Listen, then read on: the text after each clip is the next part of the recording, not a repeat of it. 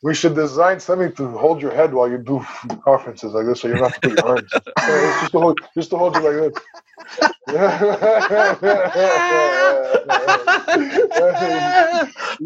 Some kind of triangular device like this.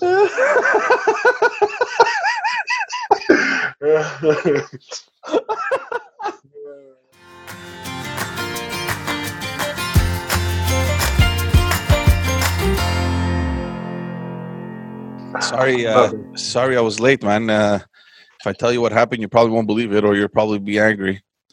Do you have coronavirus, or any of your any members of your family? Then you're not. It's not excusable. Why would I be angry? You know how back in the day when you were still living at home and you had to go to school or you had to go to work, and it was like at 9 in the morning, and your body kind of naturally woke up like at 8:50.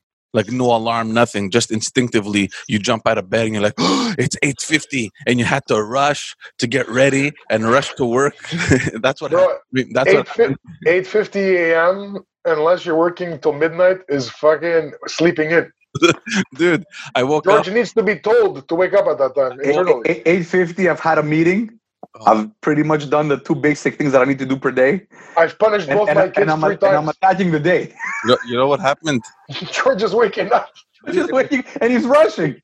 Yeah, it was nice. It was nice. For a 10 a.m. phone conference at the house. It was 9:15, dude. I jump out of bed and I'm like, oh, "What time is it?"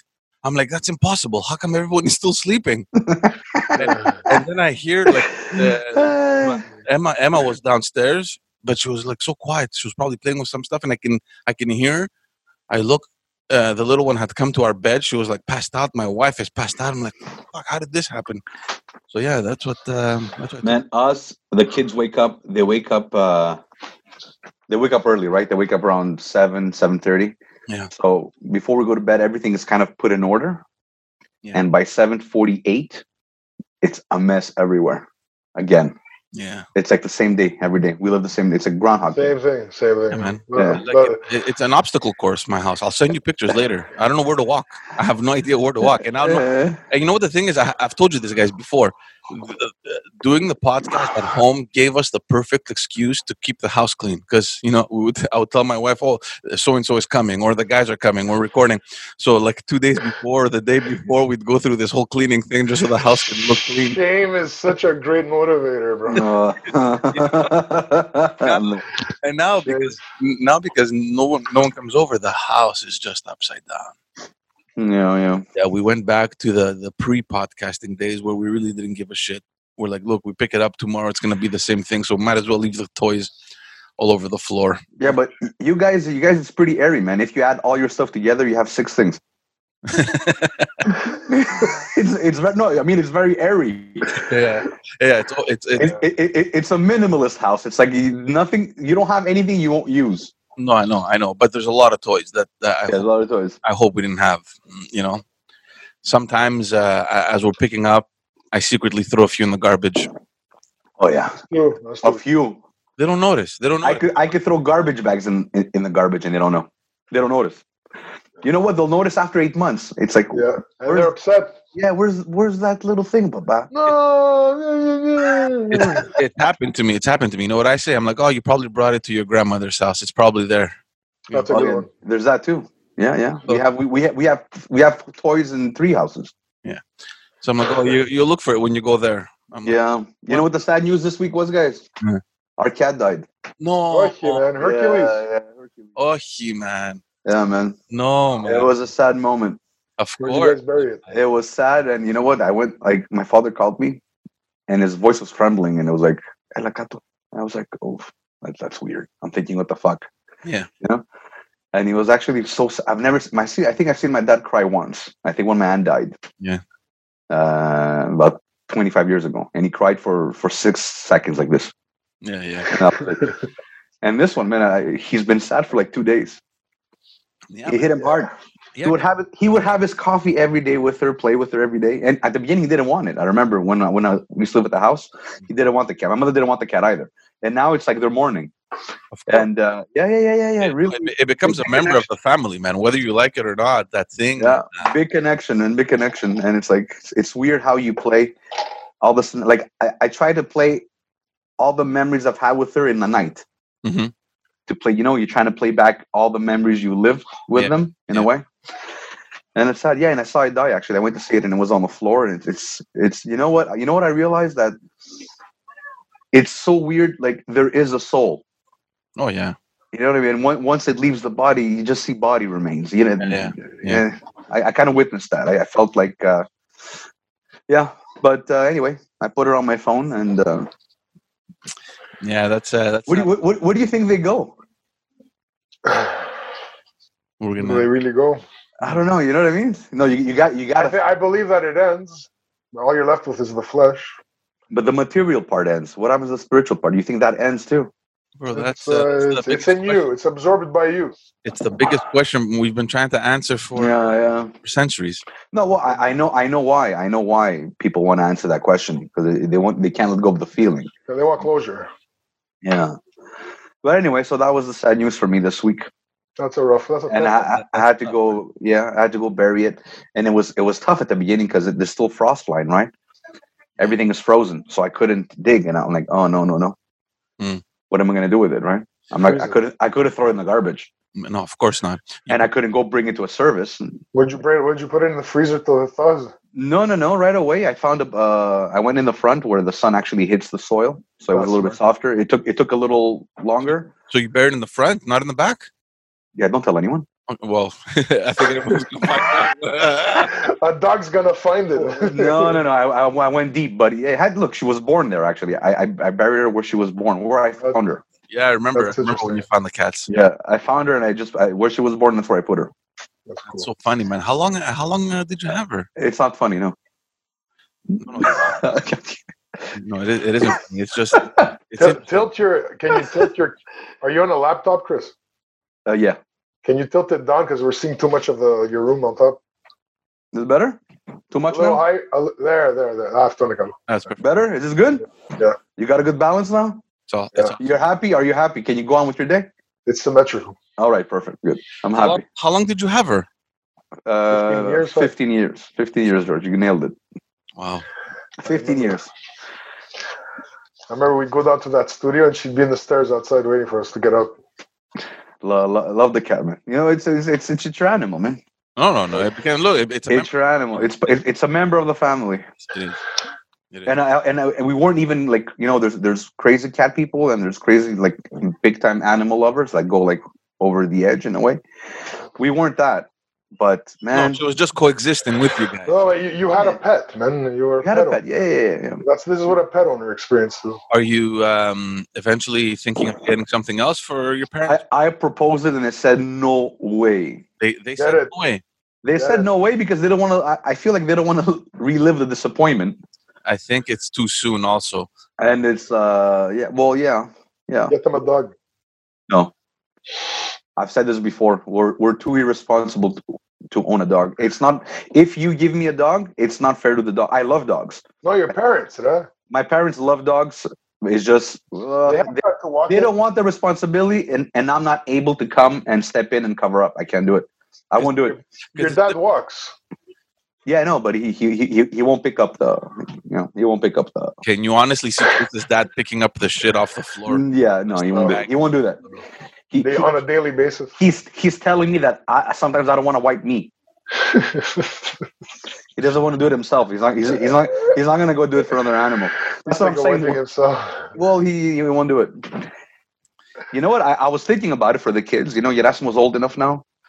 And maybe it could be his first responsibility. It could be his first test. The last 2 weeks.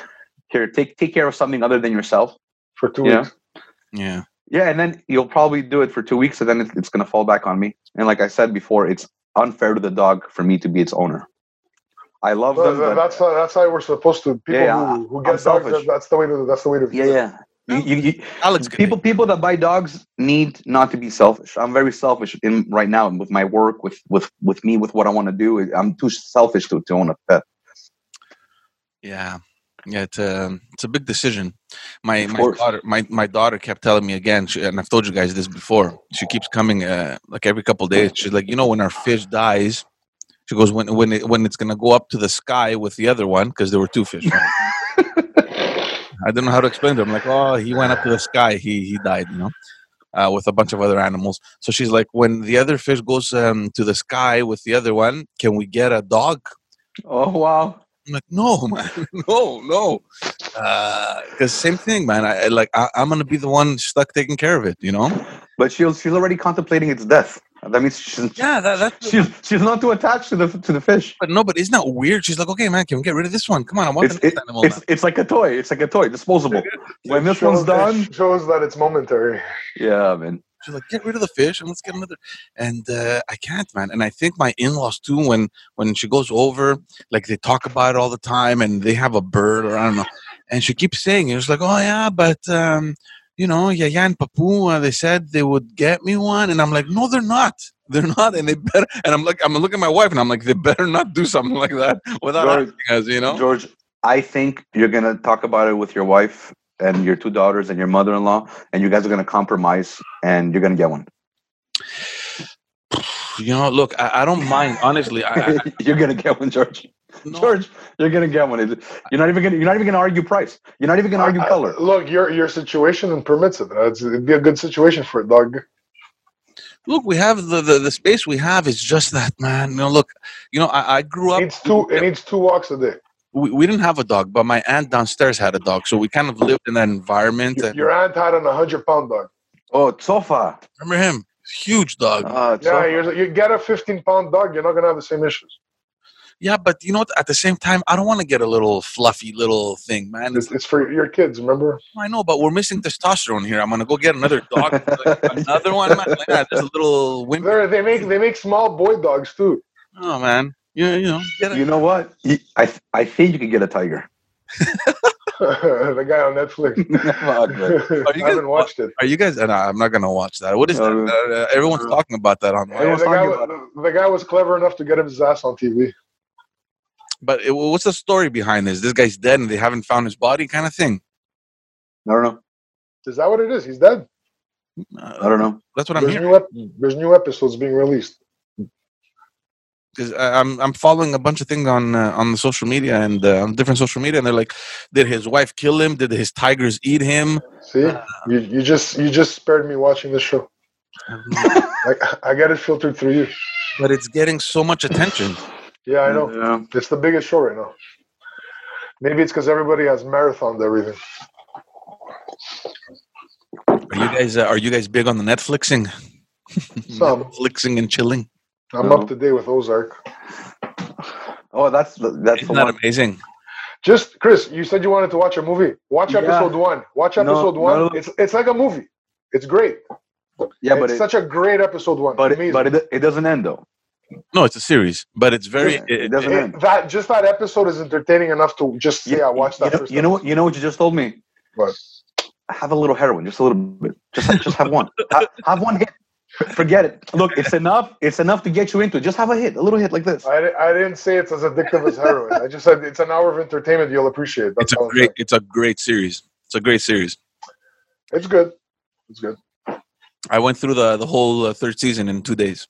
That's true. It's proof. It's proof that you can have a dog. Oh yeah. I go through these things, man. Like especially with Netflix because they release everything at the same time. You wake up at 9 a.m. and call it early. That's why you have time to do it. No, man. It's like I go stupid on these things and then I'm done. It's like Netflix doesn't even exist. But I go through like these phases. Yeah. Like in 1 or 2 months. I'm going to go stupid on something, and then it's like I'm going to ignore it until, the next season comes out. You know what? It's a thing that we're living through, the phenomenon. Everybody's doing the marathoning. It's been coined. It's called binge watching. Binge watching, yeah. And what people do is because they want to get all the euphoria in 1 second, like they want to condense. They're going to skip seasons and then binge watch for like 3 days to get all that. And then they're like this. Then they overdose. They're like this. Yeah, you're drained. You're so emotionally committed. You're trying to follow the story, the people, the names. Then you're fucking drained for 3 days because you did binge watching. 3 days. I remember when when I was introduced to Game of Thrones, it was like I've never 2 weeks. I've never seen 2 weeks. Me and my wife were like just ordering out, not cleaning dishes. Put the kids to bed at 6. Keep shaking him. Keep shaking him. I remember when Breaking Bad went on Netflix, and there was like 6 or 7 seasons, I think. Five. Is it 5? Whatever. The whole show's 5. I saw the entire thing in maybe 2 months. That's 2. The entire thing, dude. I tried. You know what? I did try to get into one of these, and I committed to almost a season on and off. Like maybe I would see an episode. Lucifer. I'm just gonna tell you that is that good? I'm gonna say that we're living in a golden age of series, like TV programming. Yeah. And series. So you're missing out on great shows, man. The last 15 years have been insane. I don't feel like that though, man. Have you watched the whole series of The Sopranos? I haven't seen. Amazing. That's so amazing. You would fall so much in love. I've binge watched The Sopranos 3 times. Game of Thrones. Yeah. I've binge watched the Game of Thrones at least twice.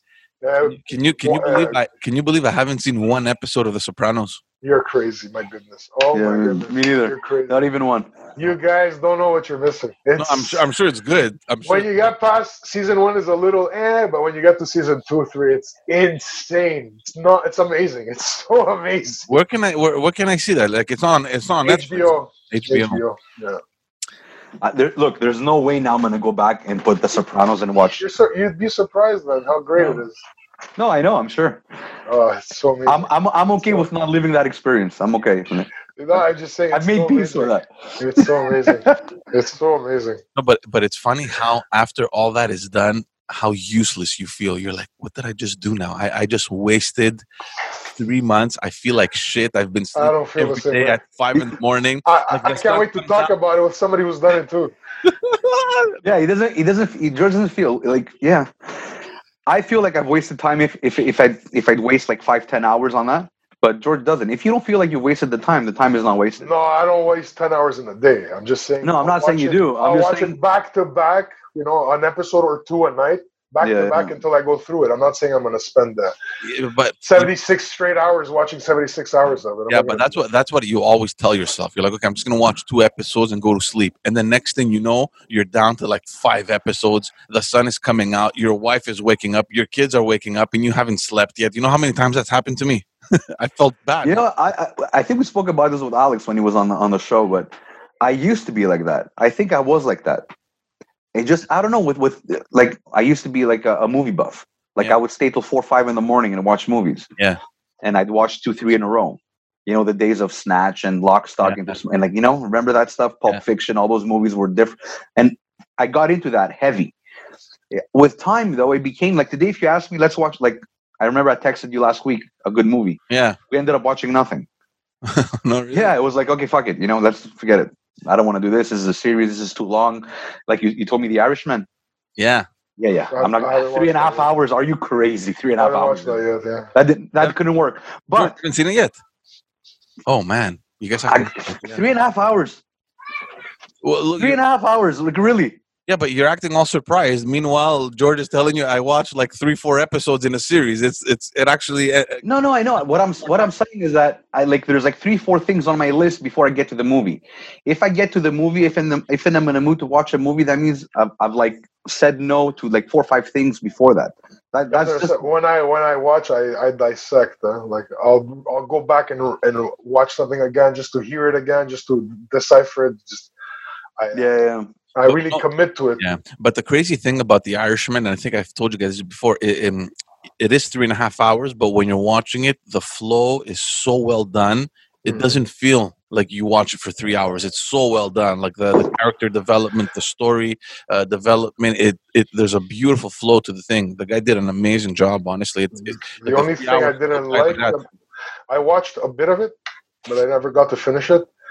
And there was a scene where they're playing younger versions of themselves, and it's so terrible. The CGI was a little off. No, but he's kicking somebody on the street. It's so bad. Yeah. I'm not sure how that works. Because do they do the CGI just on the face so they get him to look young, but his whole body and his movement is him in his 70s? And that's what's weird about that, because in that scene, he's like probably in his 40s, let's say. His face is like they've done a really good job getting him to look young, but the way he walks is like De Niro now. He can barely lift his foot, So he's kicking the guy on the sidewalk, and it's like his lower back is hurting him. It's like his sciatica is acting up, and he's kicking people in the street. Meanwhile, he looks like a child. He looks like younger than us. Yeah. I saw that too. Wow. Yeah, that's who's that? That's you. That's who's George or Chris? Chris. It's you, Chris. That what? That yelling. The yelling. Maria. Oh, you guys can hear that. Of course. Yeah, it's probably Maria. Hey! She's fighting for the right. Oh man, that's funny. No, but see, the frustrating thing about Netflix also is that there's so much. It's the variety, and I understand what Chris is saying is that you find yourself scrolling for like half an hour, 40 minutes. And I've been there, Chris. I'm like, by the end, you're like, okay, you know what? Fuck it. Just close it. I'd rather scroll. Well, yeah, man. After you spend 20 minutes trying to find something, like you've already invested so much time. Like, it's like, you know what? After this, it's like, I don't feel like it anymore. It's frustrating. And, they have the suggested things that you can watch, and it has nothing to do with what you like or what you want to watch. I don't know how that, what is it? The algorithm works. Like they have all they track. They track the way the algorithm works is like try to get you to watch their content. No, but I thought it's based on what you watched before. Absolutely. Then, you go on the suggested things, and it's like these high school teenage movies. Like I don't know. Garbage. I know what you did last summer or something. Whatever. That's because when you're not home, Joanna watches that. Yeah. And it goes into the account, so the account registers that. No, but because we have different profiles. I wonder if that has anything to do with it. Because she has her own profile, and we have a profile for the kids as well. And then I've given my password to my dad, so he watches it at home. And that I know that he's been watching. Either you're lying to us, or your father likes strange movies. No. I know that my dad's been watching because you have all these nature things, like the March of the Penguins or whatever it is. I don't know. All these nature stuff that he probably watches. So I'm like, my dad's been watching for sure. No. So what's a good movie to watch? An hour and a half, an hour 45 top? Hold on. I'm going to go on right now and tell you the things that I put on my watch list. Hold on. No, if you put it on your watch list, means you haven't seen it. So you can't give me an opinion on it. Well, no, but maybe it's old movies that... what do you like? That I've seen and that I want to watch again. Hold on, my list. You have a list? Yeah, you have your favorite. Like you can put to add on your list. So you don't do that. It's like favorites. No, I don't do that. That's why I call you. Yeah. Okay. So very, very like I'm weird, man. My choice. Look what I put on my list. I put Constantine with Keanu Reeves. Remember that like devil whatever movie? He's like a priest or something. I remember watching it years ago. I'm like, I'm going to rewatch it. I put We Own the Night with Mark Wahlberg and Joaquin Phoenix, where it's a police family, and one kid, he has links to the mafia, and then they kill the father, and it's whatever. Give it away. No, but it's... what else do I have? I'm busting balls. I put Donnie Brasco... Oh, I've seen that. I wasn't a big on that one, man. I've seen it. The Fresh Prince is on Netflix, so I put it there so I can start watching that series again. It's terrible. What do you mean it's terrible, man? Come on.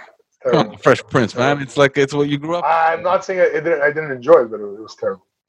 I put Tintin. Remember Tintin when they made that into a movie? Not watching that. It was like an animated movie. Sherlock Holmes, Guy Ritchie. Oh, I saw that. I watched them.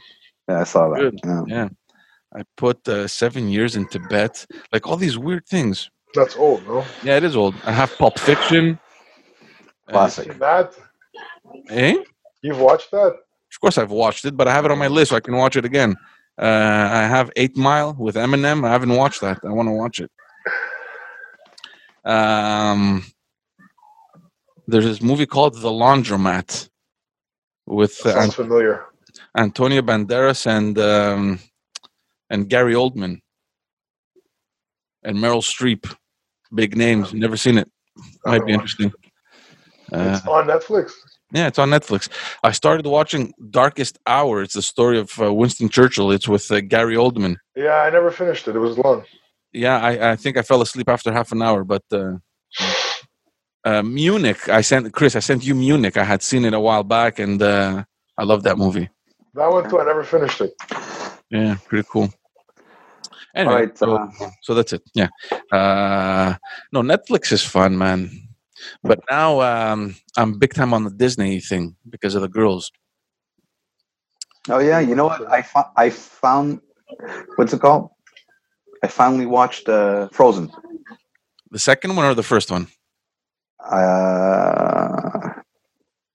Good question. The second one. Come on, Chris. You gotta get it. The second one. The second one.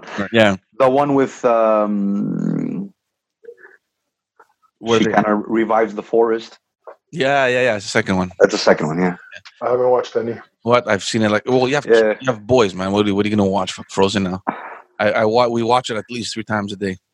Man, it's retarded. Oh man! Like my girls are walking around the house and they're just humming. Guys, I'm telling you, man. Like too much TV is no good.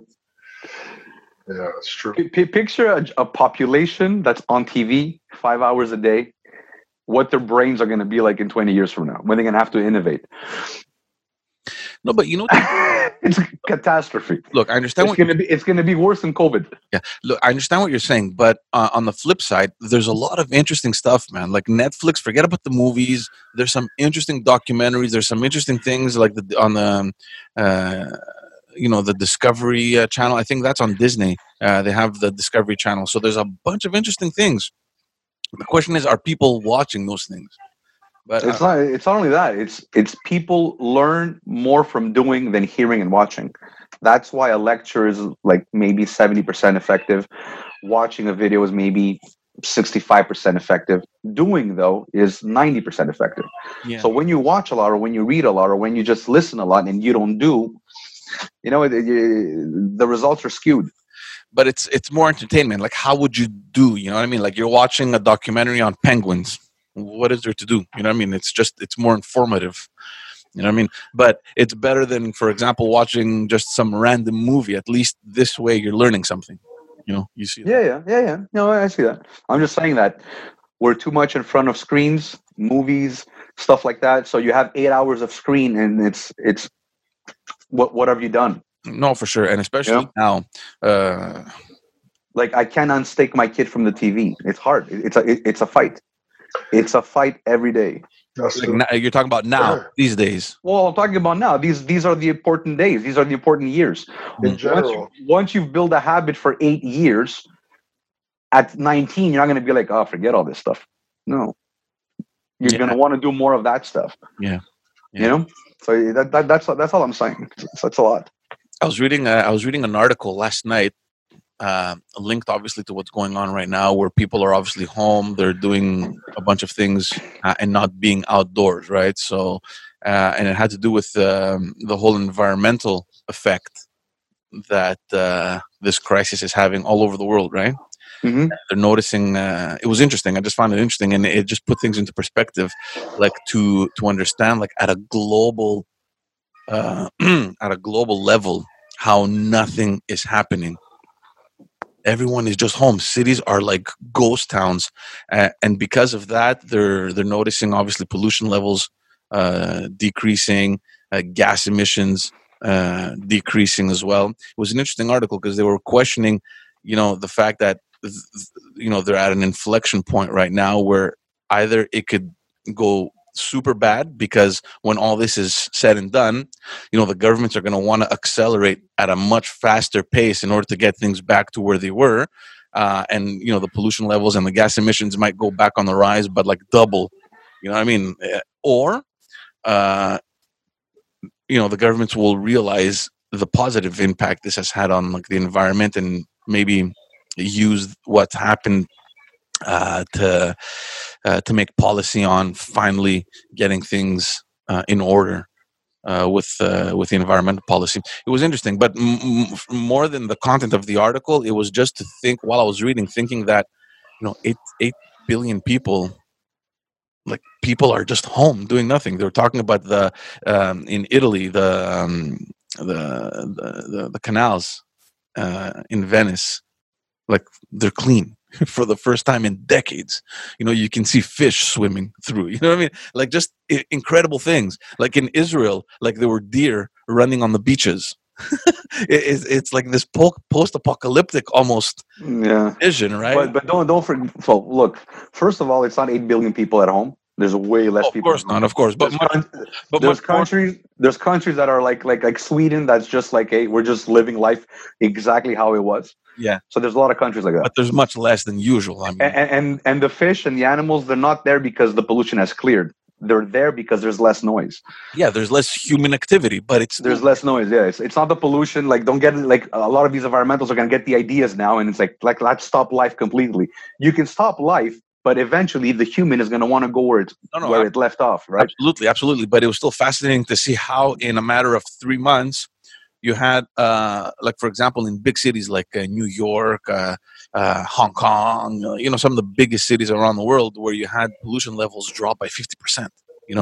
Gas emission levels reduced by like 20 or 15%, like huge impact. And they were showing it on this graphic like map kind of thing. And it was sped up over time, and like you saw like the reduction in all these in the pollution levels. It was interesting, but more than that, it was just thinking of how dead cities are. They had pictures showing like New York, like Manhattan, dead. Dubai, like nothing, dead, just infrastructure, empty landscapes. You know what I mean? And I found it fascinating. It was pretty interesting. It's I don't believe it's going to stay like that. I think even when you isolate more, well, if the lockdown continues for more months, somehow there's going to be a rebellion. I don't know what kind, but people are going to just want to be out, and they'll say, fuck it, I'll take the ticket. Fuck it, I don't care. I'm just worried about people's mental health. You know what I mean? Like the fact that you're closed up in your house for so long. And like you said, Chris, people are just going to go, like, if you're forcing people to stay home, like now people understand. We're at that point where I think people are understanding the necessity of staying home, right? But imagine, fast forward to like August, September, October. Imagine we're still confined. You know what I mean? Mm-hmm. Look at George, man. He's just pulling a sweat just thinking about it. People are going to be No, but 4 weeks.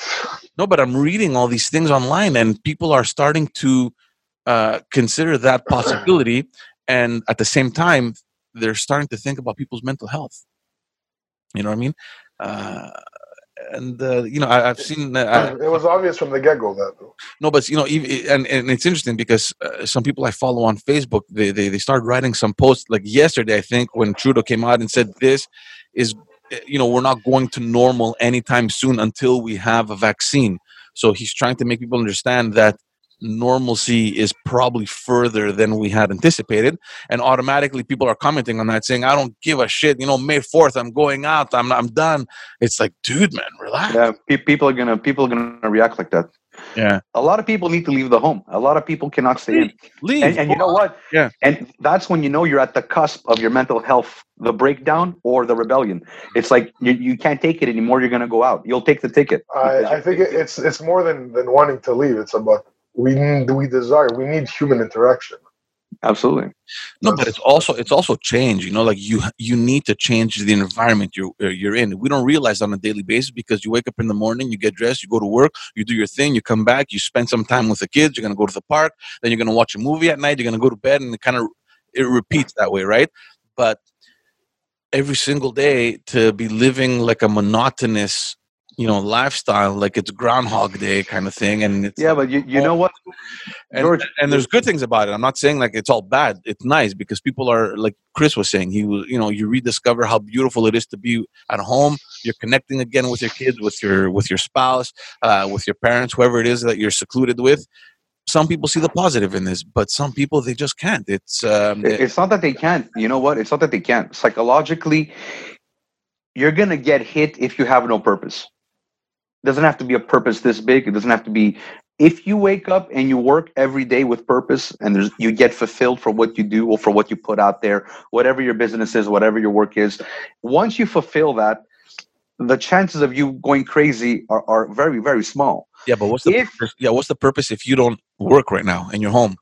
Well, it could be a million things. It could be taking care of your kid. It could be like spending time with your kid. Well, that's the thing. It could be writing. You always wanted to write that book. Start writing it. You always wanted to exercise. Start exercising. That's the trick. Yeah, that's the trick here. That's what it is. You have to revise your purpose. If you sit at home doing nothing, what I'm telling you is like the worst thing you can do is what 80% or 90% of the people do.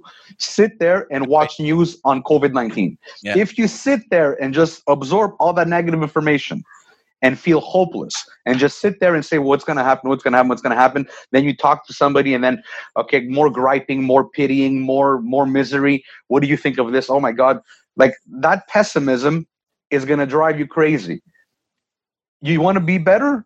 Just avoid the news. Don't watch the news for 1 week and you're going to feel better. Yeah. So you know what? Yeah, it is going to affect people's mental health. But people aren't smart enough to understand that their mental health is in their control. Yeah. It's what you stop putting garbage in your mind. You know, honestly, deep down, I'm following what's happening, obviously on a daily basis. And I'm so much more worried about what comes after than what's going on right now, because I'm hopeful to know that, we're going to get through this. Obviously, it's unfortunate that people have to die, but we're going to get through it. But what comes after is what scares me a lot. People, it's going to be craziness. The pace at which everything is going to have to function to get things back in order. Yesterday, it was announced that here in Canada, the deficit is going to go over $180 billion, and that's just now. So by the time this is over, I'm suspecting it's going to be over $200 billion. Yeah. And to get back to what you were saying, Chris, this is stuff that we're going to have to assume. Our kids are going to have to assume. Like, I don't even want to imagine, economically, what's gonna, the sacrifice that we're gonna have to make. It's weird to think that, for the first time since the Second World War, we're at this economic situation where our grandkids are going to be suffering. You know what I mean? Yeah. It's crazy. It's what it is, and thank God we have capitalism. Because if we were in socialism right now, we'd be eating each other. $200 billion in deficit, man. That for me is. Thank God, and I hope people understand that. And you know what? We kind of saw democracy's flaws now. You know what? Look what we're doing. We're glorifying the real heroes, right? Which are the nurses, the doctors, the experts, all these like experts within their fields, right? And then yet, democracy is what? Democracy is just vote a guy that you like. Which doesn't mean he's competent. It doesn't mean he's done anything. He hasn't shown any leadership. He hasn't shown any results. So democracy is putting people in the forefront, having people lead with almost no competence. Yeah, but in every other field, you have experts. In politics, you don't. You have people that people voted for. No, you do have experts. I mean, you have. No, you do. Yeah, you do. If they need an expertise, they'll go to the experts and say, "Give me a report because I need to present something." No, look. So they're not experts. No, there are experts, but they're not acting in their field of expertise necessarily. That's right. Like so they're not experts. No, they're experts. Like, look at the finance minister. I mean, it's Bill Morneau. You know what I mean? He has Chappelle Morneau. Like, the guy knows about numbers, right? But when who's minister of what? Finance. In what country? Here, Canada. Okay, you just spoke about a $200 billion deficit. I understand. I'm not. so what did this guy do? No, I know, but that's what I'm saying, George. Yeah, no, that's what I'm saying. What I'm trying to say is that the expertise is there, but no, it's not. It's not. The expertise comes with a result. No, if you cannot give a result, then you're not an expert. People position themselves as experts. No, the expertise is there because he's proven it, but he's working in a context where, it's not necessarily your expertise that matters, right? We're in politics. It's what people want or what we think people want. That's what I'm saying. So you have an engineer or a doctor or an accountant that went to school, did 4 years of that, had to prove himself. He had some years of practice. He got this, and that. So now basically you have an order that protects the public and you say, okay, go do what you got to do, right? This is your profession. Do what you need to do, but you're accountable. If you mess up, you're accountable. If you do this, you're accountable. So why not have a system where politicians go through a system called political science, the real political science, not going over World War I and communism and the French Revolution and I don't mean that. I mean, you have a little bit of economics, You do a little bit of, I don't know, a little bit of marketing, a little bit of psychology. And then once you're done, you finish the 4-year program where, okay, now you understand politics, you understand laws, you understand this. Go work for 4 or 5 years, get experience. And then instead of like voting on faces, let's put CVs out there and see, okay, what has he done? Okay, what has he done? Who has he led? You know what? And vote like that. You don't even need a face to vote. Yeah, but nothing stops you, Chris, from voting like that. You know, that's not the politician. It's the voter. I'm saying the voter. That information is out there. They always use it to either hurt somebody's. It's not. It is out there, but it's not the basis. Voters not everybody votes based on this. No one does. That's it. So it's not the politician.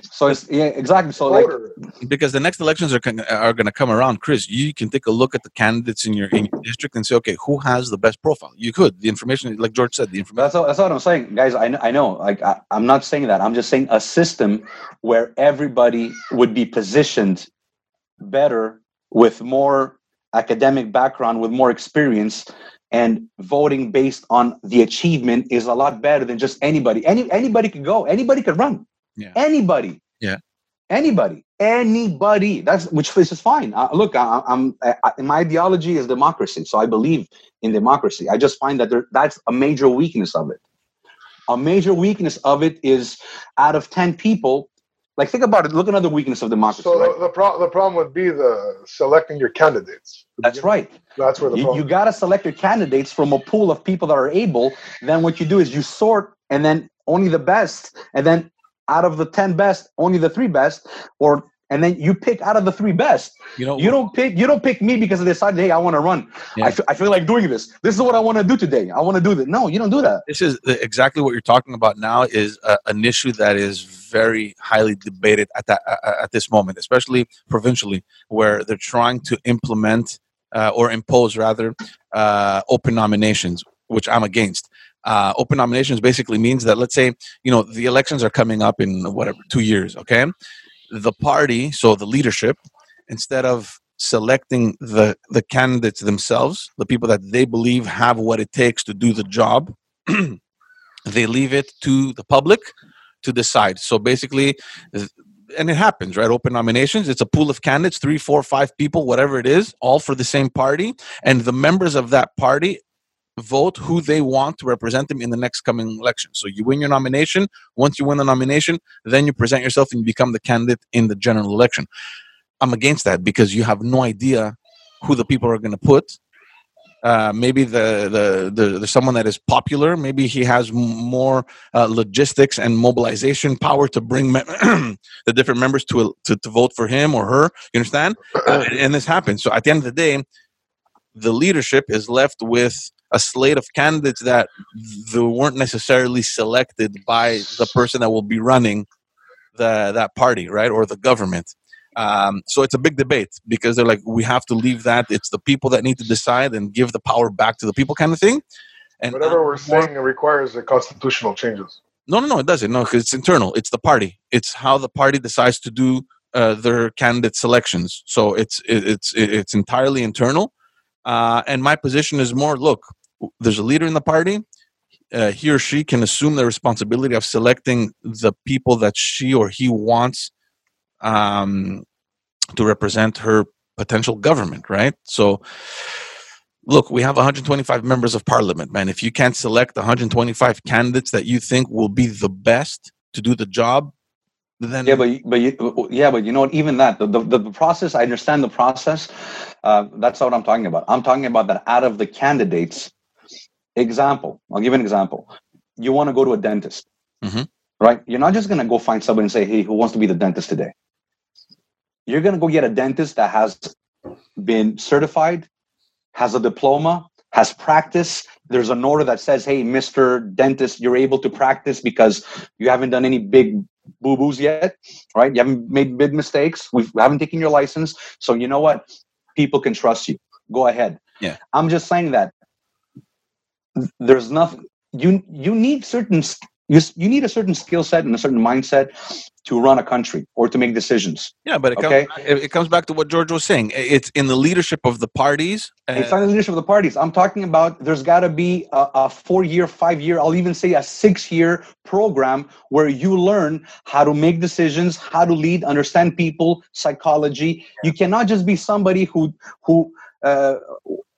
bartended all their life and now wants to run a country. No, I know, but you cannot go try and reorganize a country when you can't even fix your bed.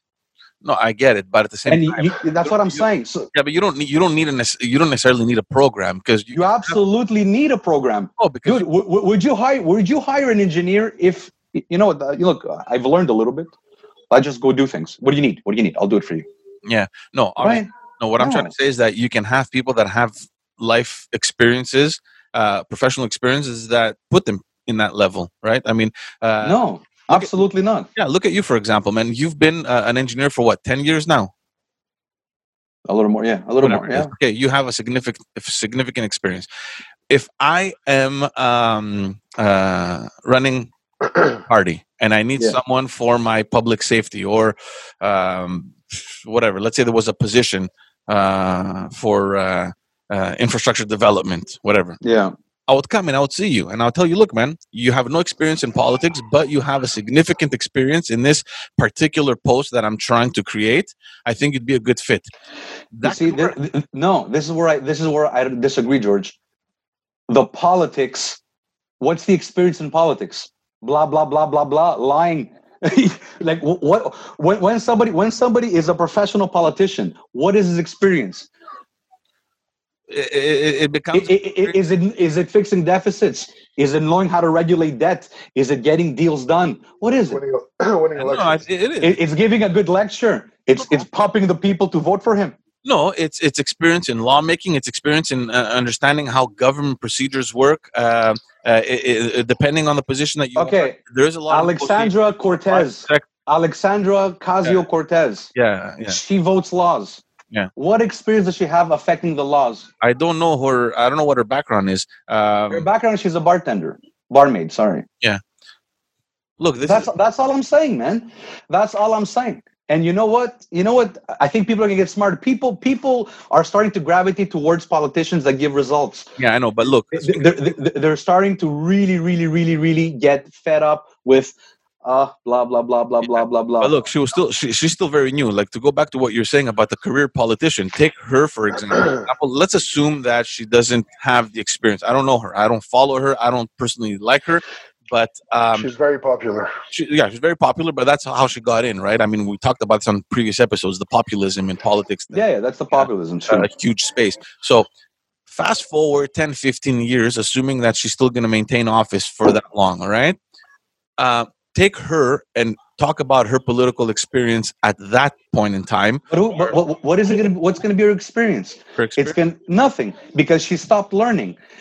No. She didn't become an expert something. Her experience is just going to be being in situations. And that is an experience. I agree. Situational experience is an experience. But off the bat, there's nothing in the toolkit. There's nothing in this toolbox. Yeah. This is not a person you put in front to solve issues for you. You put her in the front and it's like, okay, all right. We don't need any more critics. We need doers. Any kind of business or any kind of organization that has thrived has had a leader. The leader weeds himself out. Yeah. He's never appointed. People with titles don't do things. Yeah, but look, you have to look at it in time, because I can assure you that in 10, 15 years from now, someone that came into politics that had very little experience comes out with massive knowledge, perhaps not in a specific industry or whatever. Like me becoming an engineer 10, 15 years into the future, I'm an expert in that field. Same thing happens in politics. You get elected 10, 15 years in the future, you become an expert in policymaking. You're not an expert. But Chris, you can't become an expert for sitting down and listening and raising your hand. What Chris is saying is you're becoming an expert in politics. In the wrong thing. Politics, what he's saying is just winning the race. But he's saying you need people that know how to govern and that stick to that have experience in the real issues, economics, but that's right. Yeah, that's what I'm saying. Yeah. I'm not saying of course you're going to get an experience, but I also think that and think about it. Wherever you have experts, like I'll give you an example. In technology, the experts are there. Look how ahead we are. In certain fields like medicine, we have the experts. Look where we're at. With society and politics, we don't have any experts. Look how the world is messed up. Because these are not people that solve problems. These are people that just criticize, and then 4 years it's later, I'm gone. Oh, I don't want to do this anymore. That's basically the big flaw of democracy. And what I'm saying is that when you have, example, a structural engineer, and he messes up, well, he's going to sit in front of a court and say, okay, I didn't do this, and he's going to pay for that. Mm-hmm. You can have a politician that is responsible for $200 billion. Well, he's not accountable. Who cares? Doesn't matter. Well, the accountability is going to come in form of the support next time around. So either you go through. That's bullshit. That is bullshit. But that's the essence of democracy. You understand? Well, that's what I'm saying. That's the flaw of democracy. If I put you in place and I want you to represent what I need, and you succeed, then we're going to keep you there. It's a and that's what I'm saying, George. People pick. I'll put you in place. That is such a wrong system. Nowhere else in the world do we do that with anything. You're not even going to have somebody that you don't know change your tires. You're going to go to a person that has changed 15 tires before. You're not going to say, hey, by the way, would you like to change my tires? Yeah, but because these are very technical things that you can learn. They're learnable skills. Well, politics should be a learnable skill because politics is not shaking hands and appearing and taking pictures. Yeah, but how do you learn? Politics is leading, making decisions, understanding economy, understanding psychology, making people feel good, and at the end giving a result where everybody's life gets better. That's a result. Yeah, but it's the equivalent of being a good parent, I think, you know? That's what that's the thing, man. You can't go to school and learn how to be a parent. You got to live it through experiences. You gotta fail, or you gotta look at what parents are doing. He's talking about the initial logic. No, George, that's for my kid. For my kid, I'll trial and error, and you know what? I'm gonna make sure I don't give him enough psychological problems so he can go on with his life. Yeah. I'll try not to mess him up. When you're in charge of 40 million people, there's no trial and error. Yeah. That's what I'm saying. There's no trial and error. I that's why historically they were always men in their later in life. Well, they were trained. Sorry, I lost you guys. They were always trained. They had skills. Like you have politicians with zero skills, man. Yeah. And you know what? You have 90% of the effort goes to win the race, like George said, with the posters and the this or that, the campaigns, and then when it's time to really work, it's like, oh, whatever, okay, whatever. Go slow down now, slow down. We won, we're okay. All I'm saying is that system, for sure, I guarantee you, is in 100 years we won't have the system because people are going to be smarter than that.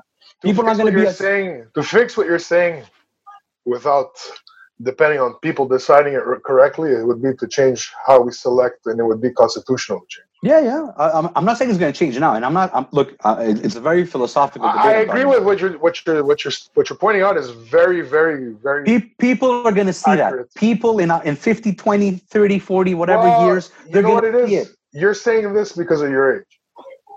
Yeah. People learn it at our age, and it changes how you're going to vote moving forward. Well, I'm still going to vote, and it's fine. I'm just saying that, you know what? People are hiring experts that are to market products. Why aren't we hiring experts to lead our lives? It's so simple. It's so simple. It shows how the. It's so simple, and you know what? You kind of get it when you have Trudeau. You ask him a question, and he answers. Thank you for the question. That was a very nice quote. Here in Canada, we want to hear. We're proud of ourselves in doing this, and that, and this is a great. What? Like people don't see that, and then next term, I'm gonna go vote for this guy because his hair is nice. Yeah, but that's what I'm telling you, Chris. You don't have to vote for him. No, but what I'm saying is that shouldn't be my issue. Yeah. That shouldn't be my issue. Yeah. Somebody needs to select and say, hey, you know what, Trudeau, you didn't make the first cut, buddy. You didn't make the first cut. you were not selected. You can't continue. Yeah. You can't continue this race. So at the end, when I'm left with 3 candidates, and you know what, I welcome all ideologies. I'm a certain ideology, and I understand that, and I welcome all of them. And that's why it's like I could disagree 1,000% with what you're saying, but I'm really gonna always fight for your right to express what you need to express. Yeah. That's fine. But the 3 candidates at the end have to be guys that, man, you've shown, you've led, another prerequisite should be you've made money for yourself, not inherited, made. Yeah. If you're not able for yourself to make a couple of $1 million, if you're somebody who's always struggled in life with $50,000, $60,000 a year, let's say example, you're going to go lead a country. You can't even get out. You can't even get yourself out of the rat race. What are you going to do for the people? Yeah. Look, there's certain criteria. We need certain check marks. Yeah. Okay, he's done that. Yeah, he's charismatic. And you know how it works today? You know what the first check marks are? He's charismatic and he speaks well. Yeah, do I like him? Oh man, he gave an amazing speech. And then you have he's indebted $185,000. Dude, that's like, think about it. Think about this profile. He's cute. He has nice hair. He's likable. He's charming. Right? And then under the iceberg, $1 million in debt, 2 divorces. Billion. Right? 2 divorces. Yeah. Domestic violence issues, nonconformity, insubordination. That's the guy you're voting for. Yeah. What I want to see is give me the top list. Yeah. You know what? This guy has led an organization, a nonprofit organization of 2,000 people and has done this. He's made this. He's over the poverty line because he's able to generate money. He understands the law. Check. Oh, plus he's charismatic. Great. Plus he can speak well. He speaks 3 languages. That's awesome. Great. Check. Get him in there. You have people like that in politics, and they look for them and they bring them in because specifically they have those high profiles, right? The paradox in politics is that, you're talking about someone that needs to lead 40 million people, for example. If we take if we take the example of Canada, not necessarily. It could be in any facet of the government. No, but listen to this. Think about it this way now. Okay, the Ministère de l'Économie, right? Let's say the guys who take care of that. How many people do you have in there that don't even know how to balance an equation? I don't know. Many. Yeah, but you want to believe that the people actually, you know what? That's not true. Yeah, that is very true. No, because look, you have the political class, but then you have the civil service. The civil service, man, there's some brainiacs in there. I mean, to get hired to work in the ministry, like not the political staffers. Okay, forget about that. But within the public, the civil service that works in the ministry, there's some really, really intelligent people. Like, these are the people that actually do the work. When the minister comes out and gives out all the information, all the stats, all the studies, it's not the minister that does it. Maybe he does. Maybe he has an idea. Maybe his staff has an idea. But I can guarantee you that there's a huge machine behind that. George, I know, man. I've worked in my work for years. I've worked at every level. Yeah. Every level of government, whether it's municipal, provincial, federal. I've done it. I've met the people behind the public servants. I've worked with them. You know what? I'm not as impressed as you are. That's one. And number 2, what you're talking about is like a rarity, an exception. Out of 100, there's one like that. But look, let me get back to what I was saying before, because you're saying that we need people that know how to lead 40 million. I'm not just saying that. It's an example. But all I'm saying is that we need people with more credentials, more accountability. Chris, listen, the paradox in politics is that, yes, you want to have that, but the majority of the people don't look at that, and it's difficult, and it's very That's the problem. I know, but the problem isn't then the politicians. The politicians are there because the people elect them. So the change has to come from the people. That's right. That's what we're saying, man. That's what we're talking about 10 minutes ago. Not the Constitution. Chris is saying there should be something set in place to make sure only those great candidates go into the spotlight. Nobody else is allowed in the spotlight unless you have all these qualities. That's right. That's all I'm saying. That way you take that out of the people from picking the prettiest person. Maybe the prettiest person amongst the best is better. That's right. It's the chicken and the egg, guys. It's not. It is because when you realize that people today, like you said before, they look much more on populism, who's popular, who's charismatic, who speaks well, who's good with people. I see him walking around the park with his... George, you solve that problem. When you get the best out there, you solve the populist problem, because no matter what, out of the 4 that are left, you're probably going to pick somebody good. So you solve that problem. But when you're facing a situation where you want to win, and you know that what it takes to win is what attracts people to vote for you, that may be the problem. Say that again. When you want to win, all right, you're in the political class. You want to win, but that's secondary. You don't want to win. You want to bring a good change. Of course. If you realize that somebody's better, that's when you step down. So the point is not to win. That's another issue. Your point is not to win. Your point is who's the best guy. And it can even be with a collaboration. It doesn't have to be just one guy. because that's the problem. You just want to win too much, and then you don't want to do the work. But that's the whole idea, man. But that's what I don't like.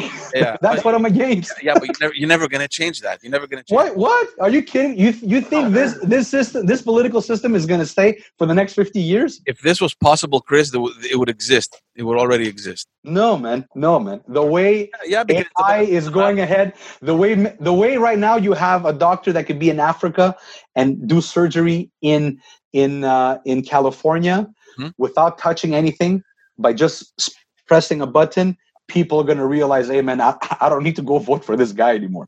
That's what's going to happen. This political system is already, you're seeing it crumble. It doesn't work. Yeah, okay. People don't want to be united anymore. People don't want to be in big Europe. People want their countries. People want their leaders for the small little tasks. The effect that has, Chris, is not a unity at the level that you're describing, where we come together and we pick the best to lead. The effect it has to swing the pendulum the other way and say, these guys suck, we got to do exactly the opposite. And that's why it just swings, right? That's the shift between left and right that continuously happens. But I'm not talking about that. I'm not talking about left and right. I'm not talking about a political instability. I'm talking about, hey, you know what, man? The way we regulate doctors, engineers, nurses, let's start regulating politicians a little bit. That's all I'm saying. And to put a system like that to protect the public against an idiot is not a bad idea. And all it is like, hey, man, instead of you, I don't know, working in restaurants all your life and then deciding, look, I'm going to be a politician, I'm going to go help now. You know what? Hey, you need a certain program. Mm-hmm. Nobody gives you a car and says start driving. You go through something. Those democracy is the only place where you have carte blanche for anything. And I find it's one of the most important things. Not necessarily, because your checks and balances are the opposition that you have. So you fuck up, there's people, well, depending on... You fuck up, people just tell you fucked up. Don't vote for him. That's the only consequence. No, I'm not talking about at a citizenship, at a citizen level. And don't get me wrong, I'm not talking about dictatorships. I'm against that. I'm 100% against dictatorships. I'm not talking about socialism. I'm talking about a very nice capitalist society that just runs on merit and performance. Mm-hmm. That's all I'm saying. Yeah, but look, at every level, you can argue to some degree that that's exactly, well, not exactly, but that's what we don't. No, we don't have that. But listen to me, in the sense that you have a government in place. Okay, they don't do their job. There's other people sitting in parliament that are able to overthrow them if they have the numbers, of course. But that's what opposition is for. That's why this system. Maybe it's not perfect, but it's the best I think that exists so far. I agree with that. It's not perfect. Yeah, you have the checks and balances within the parliament itself. Absolutely. Look, I agree. We agree on that. Look, maybe it sounds very negative and pessimistic because I zeroed in the flaw, and the flaw is not a big flaw, but I find it could be a lot better. And I do agree that in all the systems we tried out, it is the best one. But what we're doing now is we're really zeroing in the flaw, and that's the flaw. And if we take Canada, for example, that's where I disagree with people that want to abolish the Senate. They think it's useless because they're appointed there and it's partisan. And I disagree, because the Senate plays a huge role in these checks and balances. Like, they want to pass a bill, they want to pass legislation. It doesn't happen in the House of Commons. It doesn't happen like in Parliament. They have to send it to the Senate, and the Senate has to read it, approve it, send it back for... Yeah, but you do agree that the power of the Senate, it's not what it used to be. Well, look... It just comes in, and they're like, okay, yeah, all right, go, next. No. Yeah. No, not really. Yeah. No, not really. Let's interview a senator. No, not really, because... we know one. Let's interview one. No, because the way that it's set up, and because he or she is appointed, they don't. It's not like in the U.S. where they're elected, and if you get the majority of your people in the Senate, then you can pass any legislation you want. I love how it is in Canada, the fact that they're appointed. So even if tomorrow you win government with your party, the Senate might be majority, liberal, or the opposing. Of course, yeah. That puts you in a situation where you have to absolutely work together, because if you want to pass legislation, but the majority in the Senate is the other party, then at some point you're going to have to learn how to work together and make concessions and give and take. Yeah. Look, not to stick into politics a lot. I just find that in the future, there are two main industries, and I don't want to call them industries, but they're industries. There's two main industries that are really behind. They have the biggest lag, right? Like technology has almost zero lag. Technology is actually ahead, right? Certain engineering is kind of ahead. Medicine is almost ahead. Yeah, we haven't solved every issue, and we don't have a vaccine for everything, but it's ahead. It works hard. It's ahead. Two industries that have lag is education and politics. Yeah, but education stems from politics too. What I'm saying is that, and politics keep education behind. So we're talking about a lag of 80 years. It's 80 years behind, and I'm saying that the focus going forward should be to try and change these two industries, if you want to call them fields. These two fields there's definitely got to be some kind of reform. We definitely have to rethink who's leading, how it's leading, what are the programs, who's behind it, who's pushing it, and what are the interests. That's all I'm saying. And because I like both of these fields, and they're the ones that are keeping people behind. That's a good point. You know what the argument is on that, because you can definitely impose a certain percentage of the annual budget the governments pass to be dedicated to health or in education, which is already the case. Like in Quebec, for example, more than half of the budget goes to health. It's not enough, obviously, because people are getting older. The health industry is maxed out to the point where the money coming in from the government isn't enough to focus on advancement. You understand? Even though elsewhere you see how the medical industry is advancing technologically and with all these different procedures. And the debate here is, where do we bring in the private sector so that we can generate an influx of good question, so that we can inject that back into these services? And I think go ahead. That's a big problem, because the government is limited in the funds that they can inject. You know what I mean? It's only that. Like, you want to give more to health, you want to give more to education, you're going to have to cut from somewhere else. That's how government works. But you need to have revenue generating. The answer. I'm not saying I have the answer, but I think the answer kind of looks like this.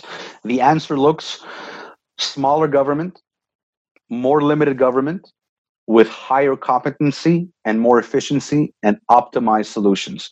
So we don't want more government. We don't want it to cost more and do less. We want it to be smaller, cost less, and do more. So basically, the way a business grows and you need more people because you're going after a bigger profit, government is the opposite. The more government is good means the more it shrinks, the more it costs less, and the more it does. Yeah. So I believe in more private sector, absolutely. Whatever the public sector brings out in time costs more and the quality goes down, right? Whatever's public costs more in the end and quality goes down. Whatever the private sector produces costs less with time, because now it's open to the market, and goes up with quality. Mm-hmm. Your phones are not the same phones today, and they cost way less. You know what the counter argument to that is, Chris, and this is exactly, we can take it from what's happening now with the coronavirus, where you've had all these people arguing that for example, in health, okay, you had all these people arguing that the private sector should have a much bigger role, government should maybe open up to more privatization, et cetera, and then you have this crisis that comes up, and what happens? The private sector just shuts down. Everyone depends on the public. Everyone depends on the government. All the private clinics, all those doctors, they're gone. No. Very few of them. You're not presenting the problem the way it is. That's not what happens. No. Very few of them have gone to help. Let me interrupt that. You didn't phrase that right. You said that everybody relies on the public. What is the private sector doing? Is that what you said? The reason that private sector cannot do anything is it's stifled by the public system. If all of medicine was private, we would have had the vaccine way before. Way before. If you had a private, 100% private company, which its sole purpose was to solve problems like that, trust me, you would have solved it, and nobody will rely on the public sector. The reason the stifling is happening is because of the public sector. So we're not posing the problem the same way. You're seeing it in a different way, and that's not true. That's what people think. If Canada didn't have such a public sector in medicine and it was more privatized, we wouldn't have issues. We would have had more masks. We would have had a lot more things. because the market knows always better. You don't need a government to regulate. The market knows. Why? Because if a business doesn't do what it needs to do, it's out of business. And the only motivation of a business is to keep more profit and stay alive. Mm-hmm. But the government doesn't think like that because the government is eternal. So it doesn't care if it fails. Yeah. In this given context, though, for example, right? Say we had the private health industry, like, because it exists, by the way, right? But it doesn't. Of course, there's private. It doesn't. It's semi-private. Nothing is private. Medicine is not 100% private nowhere in the world, not even in the U.S. There's private doctors, so you go and you pay. Like private doctors don't do medical research, man. There's private clinics. That's what I'm saying. A clinic is to treat a cough. I'm talking about like a private clinic that their expertise is viruses. Okay, that's all we do. Well, you have all the pharma companies. What are they? Pharma companies make drugs. Yeah, okay. They have a research and development to make drugs, not to solve viruses. What? Look, we could talk about it all day. All I'm saying is that obviously I'm more in favor of private because I believe that the machine works better, more efficient, harder, and it solves more problems in the world. Okay? That's all I'm saying. And I'm saying that there's certain things that you need to be privatized. And all I'm saying is, I don't know what the solution is like, but in 50 years from now, we need to go towards a smaller government, more efficient, with more specialized people that could do more and cost more. Because don't forget, a government has no money. A lot of people think governments have money. Governments don't have money. In order to give, they've taken from someone else. They invent the money, and then they go get it from your pocket. Okay, that's it. That's a bad model. I know it's a bad model. It's a bad model. Oh, like in the long term, that will not work. And that's why you could... It also forces people to spend their budget rather than try to conserve budget. Yeah, then you have no people saving. All the economics are off. So you have to understand that anywhere where you've taken money, right, from someone, like if you've taken money from someone that's worked to give it to somebody that hasn't, well, that's an unfair balance.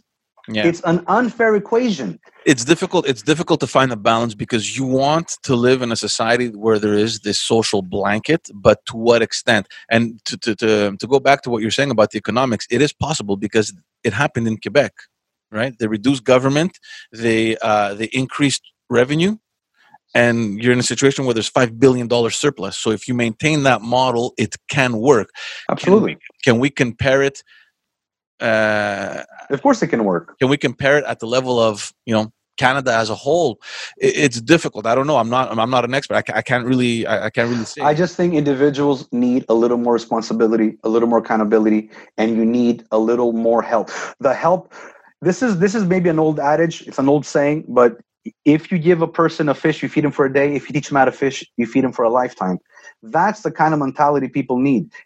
Like in the US, just because more people are on food stamps doesn't mean you've succeeded. It means you failed. Yeah. Because what you really want is people. You want a country with less food stamps because people have the tools, have the know-how to go and create what they want to create out of their lives. So I believe that.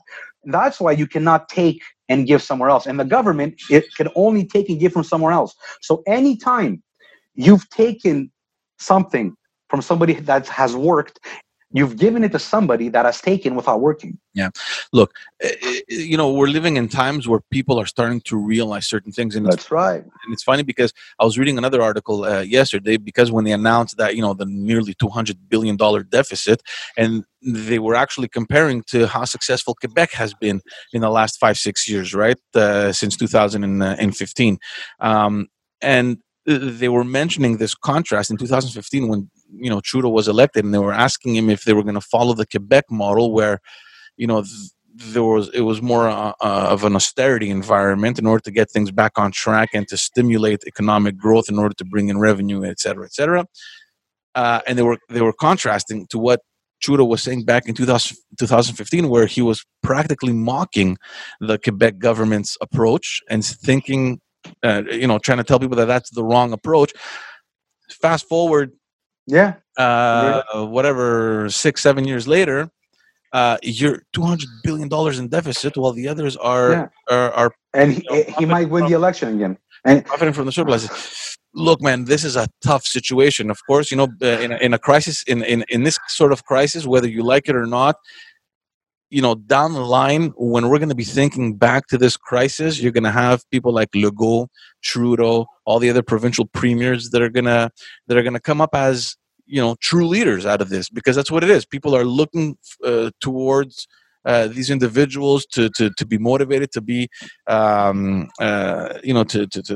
find some comforting news coming out, and this is what they're doing. Whether you like it or not, Trudeau's going to go down in history as a great leader because of the stance that he's taken in this crisis. Same thing for Legault. We got to stop the interview now.